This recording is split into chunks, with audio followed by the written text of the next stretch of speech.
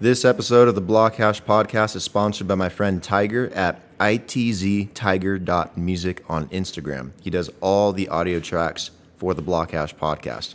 He's on Spotify, SoundCloud, and iTunes. Go check him out.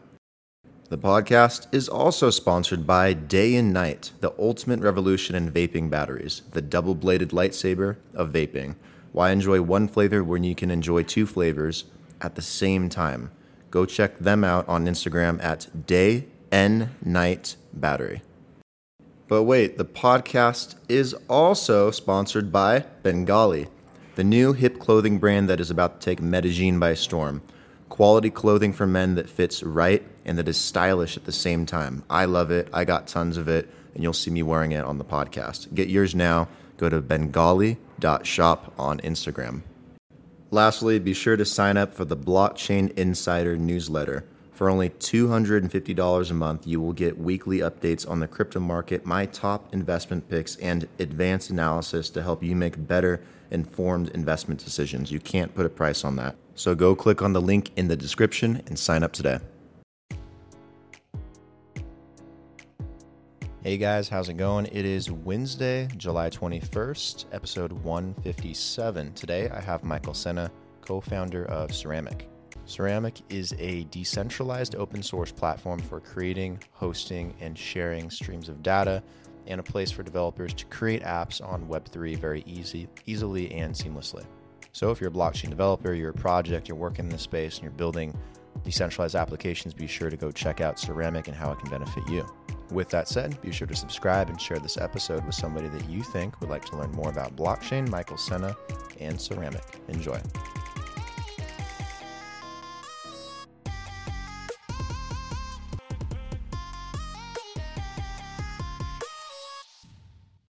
Michael, welcome to the Blockhash podcast live. How you doing today, man? I'm good. Thanks for having me, Brandon. Yeah, I'm glad that you're here and you're on today to talk about Ceramic. Before we do that, want to know a little bit more about you and yourself. Tell me what's your background? What'd you do before this? What's your story? How'd you get into crypto? What got you excited about the industry? For sure. So my crypto journey started back in 2016. I joined ConsenSys, which at the time was an early blockchain company. It was basically the only one around building anything on Ethereum. And so, at the time I was living in San Francisco, working at a design and product consultant studio. And we had started taking on some projects from clients that could have benefited from a blockchain or Ethereum enabled solution. And I just kind of got tired of proposing these things and wanted to actually start building. I made the jump to ConsenSys. And when I was there, we sort of formed this team and it became the Uport project. And so Uport was sort of the first self-sovereign identity and, user-controlled data platform that was trying to use blockchain. And that's sort of where I met a bunch of, really smart people, some of like those that, were thinking foundationally about some of what this new paradigm of building actual dApps on a decentralized platform could look like. I guess it all started there. Yeah. Are you a developer by trade, or do you just work with developers? Somewhere in between. It's like I'm the co-founder of the company, so I really don't write that much code these days. But I definitely sort of am more thinking about technical architectures and sort of what types of access patterns and how should the tech be built more than actually writing code. Okay, got it. What got you interested in that kind of stuff, though? Were you just like looking at the technology and curious how, it could, be a little bit better from a developer side and how applications can be built? Or was there like something specific that got you interested in that? Yeah, it really started with, I was doing client work for a Fortune 50 retailer. And we were really trying to come up with ideas of how they can improve the personalization experience on their platform. And one of our proposed solutions was really about, letting users sort of own their own data, which we, sort of separated from identity at that time. We said, what if users could, have this like vault of data that when they showed up at your site, they could sort of present to you and your interface could sort of mold to them, rather than sort of requiring them to start using your platform in order for you to start providing recommendations and things to them. And so it really came from that perspective of like, how might web services change and how might the customer and user experience improve in a world where the paradigm of data ownership and control was flipped from servers to users. And then that, blockchain and Ethereum, particularly at the time, was really the only platform that offered smart contracts and programmability. And so, we thought, why not try to build some of these things? Yeah, when you talk about, stored data, are you talking about like privately stored data by like individuals and being able to like own your data? Or are you talking about like where you store it, like on the cloud and stuff like that? They're somewhat related, but it's a good distinction to make. So to me, sort of control just means the ability to provide access or permissions to that data, which in some ways needs to be controlled by the user. But ultimately, the back end or where the data is stored could be a variety of places. It could be like a centralized server on AWS, a database. It could be locally on my computer or my mobile phone, or it could be on IPFS or somewhere else on the decentralized web. And so, owning or controlling your data to me is more about aggregating the discovery and the access to that data, even if the data actually lives somewhere else, because application developers will choose to build with whatever backend really suits their needs. And in an identity system should be interoperable with all of those, right? It should be sort of independent. And that's a good way to think about the difference. Yeah, that's a huge focus in the blockchain space too, is privacy and controlling data and flow of data, where your data is stored, how your data is stored. And I imagine obviously that's a lot involved with what you guys do with Ceramic, right? Ceramic Network. Also, you do what is it called? 3Box Labs? Or did Ceramic come out of 3Box Labs? It did. So 3Box Labs started. We were actually just called 3Box, and we made this developer library called 3Box, and it was a tool that a dev could just add to their Web3 app, and it gave them like distributed data storage. And we learned a ton over the last 2 years of building it. We became the leading identity system in Ethereum with over 100,000 users having profiles and verified Twitter accounts and all of this. And there were just the industry evolved over time, and developers became more sophisticated. And 3Box was sort of a simple to use, easy to drop in solution. But it sort of had its limitations because we wanted to make it super easy to use. And so Ceramic is sort of evolved out of that into a fully decentralized protocol that's super configurable and broadens what can actually be done with decentralized data. Yeah, so like with decentralized data, what do you guys do with Ceramic, or what does Ceramic do with that more specifically? Yeah, so I like to sort of like think about how people build applications and what's required.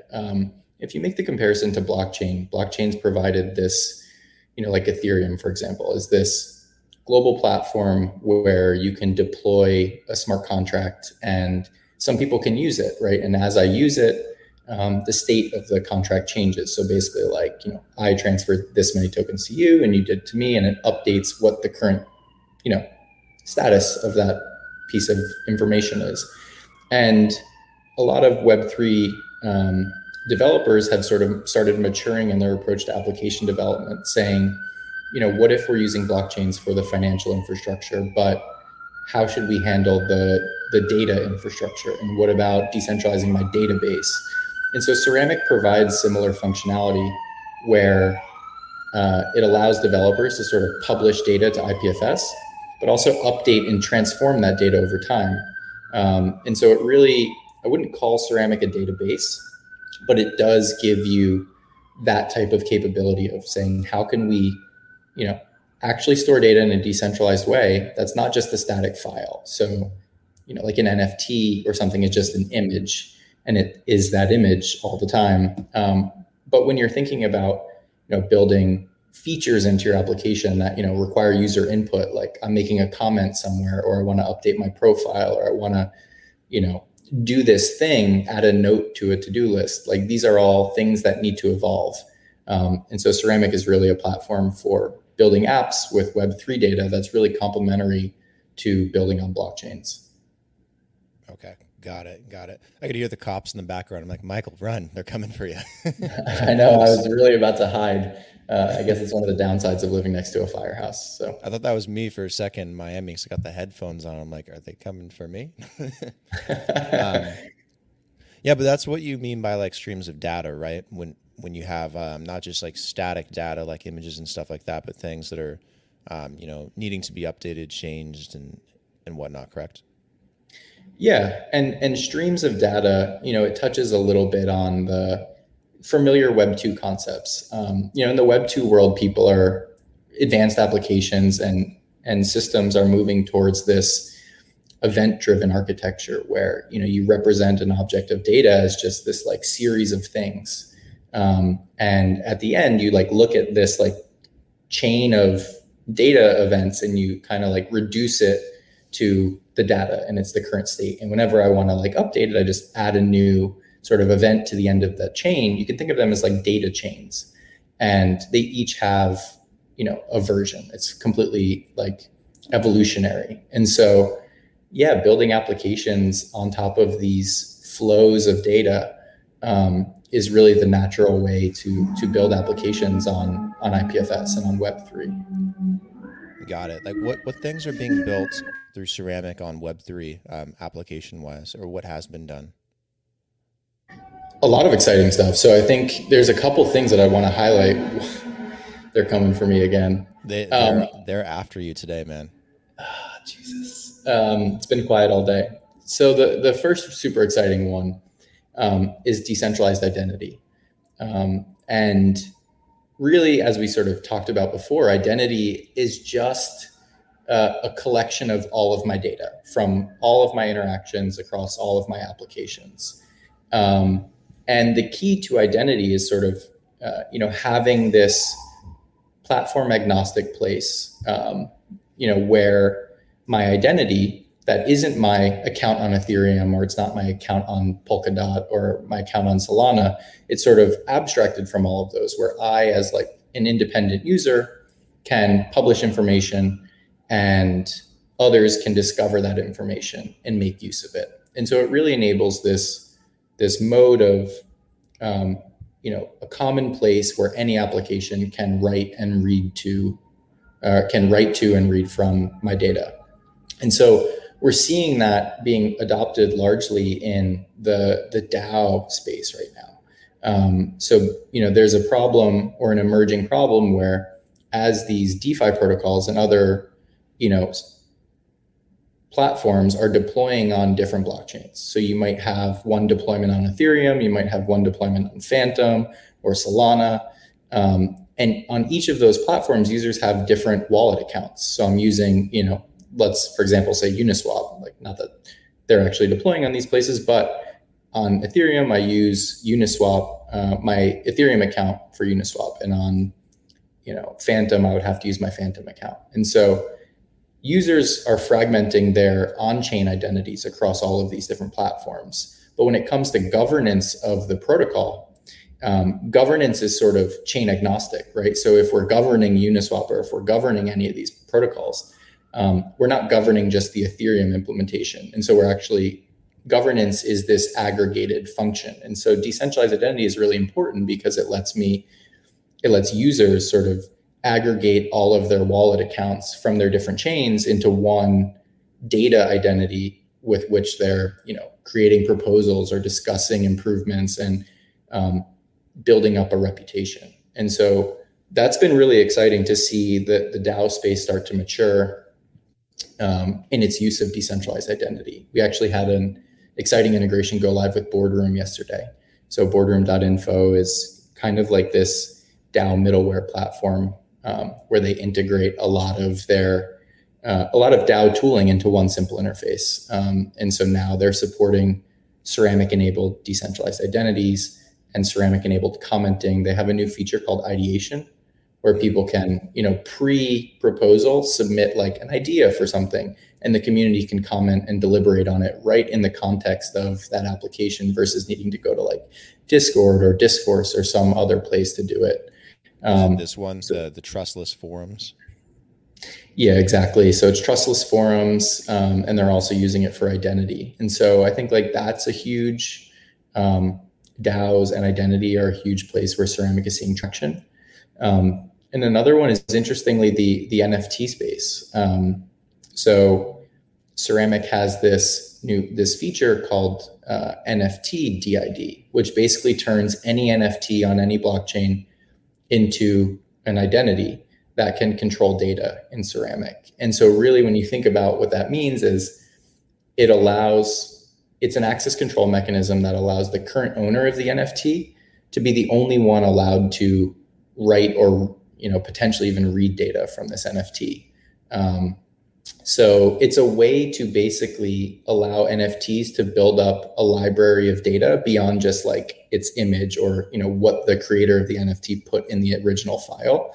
And all of that contributes to more value for NFTs. So now you can think about valuing an NFT not just along the data that the initial creator put in there, but also the data that it accumulated throughout all of its ownership history. And there's like a ton of interesting use cases that come from that, but we're definitely seeing a lot of traction in that area as well.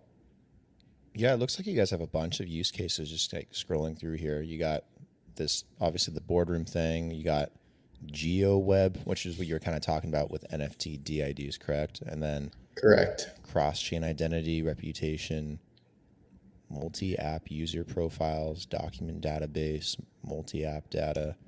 Yeah, it looks like you guys got like quite a bit of use cases already, which is pretty good. How long have you guys been around? So we launched our testnet maybe 6 months ago, maybe 4. Time is all warped these days. But since going live on and launching testnet, we've had over 350 projects sign up for the waitlist for Ceramic's mainnet. And we actually just launched mainnet a few weeks ago. And we're onboarding projects off that waitlist every day. We just, and so it's like we're getting more signups than we can at the speed where people are signing up faster than we can onboard them. So the list is growing, but we're instituting this waitlist program because it allows us to ensure that the platform and protocol is performant and stable as it grows in adoption. Like the last thing we would want is to sort of say like fully decentralized system, like everyone go, and then it immediately hits some unforeseen issue. And so for equality and consistency reasoning, we're sort of taking that process slowly. But yeah, we just onboarded. That's a good problem to have, though. A lot of people wanting to join, even though you guys can't quite support it and guarantee, the same kind of experience. But I mean, it's a good thing to have.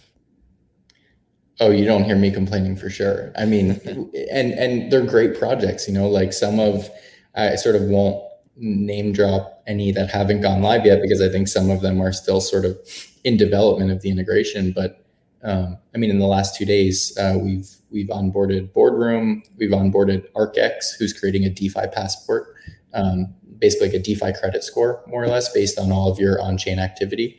And they're sort of publishing that score into a Ceramic stream, so it's permissionless. We've onboarded Doing Good, DOINGUD, which is an NFT marketplace and platform. There's like a variety of use cases and ways that they're using Ceramic. So lots of exciting projects, and yeah, I sort of expect this trend to continue as long as we continue to be able to do what we say we do. Yeah, what do you guys mean by a DeFi passport or credit score? Like I've heard stuff like that before, but like what is that exactly? Is that like just like a some type of glorified credit score for, when you use DeFi products and services across different platforms, or is it something more unique and specific than that?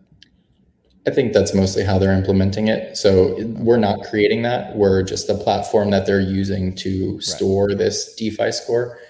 So we're a bit agnostic to that. But yeah, from what I understand, it's a way for this service basically to look at all of your on-chain activity. Like, have you been liquidated? How many loans have you taken? How long did it take you to repay them? Like, what's your, asset to debt ratio? Like all of these things, and it sort of calculates the score for you. And obviously they could just run an API that other applications, when a user shows up, like the other app could like hit their API to get the DeFi credit score. But by storing it in Ceramic, it means that they don't have to run an API service. When any of these other companies or protocols or platforms want to know, like, what is this user score, they could sort of just submit a query to the Ceramic network and they'll get back that score versus needing to rely on a centralized institution or API for that. Yeah, I'm still kind of iffy on like what the benefit of having a credit score for DeFi is. Like, because in like centralized finance, like for the banks, for example, you need to see a credit score if you're going to lend money to someone, because you need to determine, the tolerance of risk that you have loaning money to someone that might be more high risk to not paying it back. In DeFi, though, I mean, it's so decentralized. It almost, I don't know if it makes sense or not to have a credit score. Maybe it does, in terms of, balancing it out in some type of way, but I don't know. It's a picture that I haven't been able to really paint quite. Yeah, I think I think the use cases are still to be imagined. I think it's just sort of an open primitive that others can choose to use how they want. But I think in some of the earliest adoption might be seen in some of these under collateralized lending platforms, versus that platform needing to do like a holistic judgment on you to say, like, if you want to take out a loan from Maker, you have to over collateralize at X amount. And I think some of these new emerging financial primitives that are actually under collateralized, so I can actually take out more debt than I have to put in as collateral, are going to be more dependent on things like decentralized identity and some form of reputation and some form of, information based on my historic actions that are somewhat they don't guarantee what I will do in the future, but they paint a better picture than just saying everyone is completely anonymous and we treat everyone equally. Because I think that serves people that already have money, but people that don't yet, it kind of like limits their ability to access credit. Yeah, I think that would make sense from that aspect, having a credit score that's, kind of anonymous in terms of how it's judged, or it's equal in some ways, so that it's not like discriminating in any kind of way, so that, people can get lending options from some centralized body. From that perspective, I get it. That makes sense. But I don't know. There's so much going on in DeFi in general. It's hard for me to keep up with it sometimes. And I talk to more people on average than anyone else does. And it's just every single time I do another podcast episode, every time I see a news cycle, every time I see a new startup come out or a new project, I'm just like, there's just something new in DeFi. And I'm just like, how is there so many new different things in DeFi? It's impossible to keep up with sometimes. It's definitely true. I mean, I'm just happy that, we get to sort of focus on the data infrastructure layer and let all these people figure out all these new financial primitives. And, we've been more focused on the Web3 side of the sort of decentralized web ecosystem. And we get to just sort of support these projects as they, figure out what they need to store in a decentralized way, rather than needing to sort of think through some of these new things ourselves, because they are quite complex and sort of composable and compounding. So it's hard to keep up. Yeah, it's those concepts they keep coming up with and throwing out. I just can't keep up with. But you got an easier job. You can just, put your head down and work on the tech and not have to worry about it. So I admire that. But do you guys have a community with Ceramic, like a place for people to come together and share what they're working on and ideas they have and talk about, Ceramic and what to improve it or make it better, how they're using it or anything like that? Yeah, there definitely is. Most activity happens in our Discord channel, which can be found by just typing chat.ceramic.network, in the URL bar, and it'll redirect you to our Discord. And a lot of developers are there asking questions, thinking about how can my application leverage the capabilities of the Ceramic platform? How should I be thinking about decentralized identity? All of these questions, and everything, of course, is open source. So on our GitHub, the entire code base and all the tooling built on top of it is there. We have people submitting PRs every day, adding new capabilities to Ceramic, which is probably personally the most motivating to me, because, as any decentralized technology should aspire to be, like, it's only as decentralized as its contributors and as its community. And we're seeing a growing development ecosystem, not just of people integrating Ceramic, but also working to improve it. We have a full CIP process where if things want to get added to the protocol, they go through, your typical decentralized improvement proposal. And we do community calls every other week. We have open office hours where you can drop by. We basically work completely out in the open. So there's no, siloed, separate back channel community. It's sort of like all there in the public. Very cool. Very cool. So like mostly Discord. Do you guys have like a Telegram or anything like that? We don't have a Telegram yet. Okay. That'll come in time. I think as our community diversifies, and there's different stakeholder groups, but most people today are just developers that want to build amazing apps. So we thought Discord is the right place for them to be able to do that. Okay, perfect. I'll try and get those links and put them in the description. Or if you have them, you can send them over my way via email or something. Okay. Yeah, I'm happy to. Okay, cool. We'll go ahead and wrap up the podcast there just a couple minutes early. I think we covered enough. But Michael, thanks for taking the time to come on. It was a pleasure to have you. Appreciate you, making the time and everything and diving into what Ceramic is and how it's beneficial for Web3 development and developers, and how fast you guys are growing in the space too. Yeah, appreciate it, Brandon. It's kind of been an amazing ride. It took us a year and a half to get the technology right. So it's definitely an exciting time where we get to bring it to market and actually see real projects going live. It's pretty validating. Yeah, it'll be exciting to see how you guys like unfold over the next year and everything. So definitely keep me updated and stay in touch. Yeah, a lot of exciting things. All right, cool. Stay on for just a second and we'll wrap it up here. Again, Michael, thanks for taking the time to come on. Really appreciate it.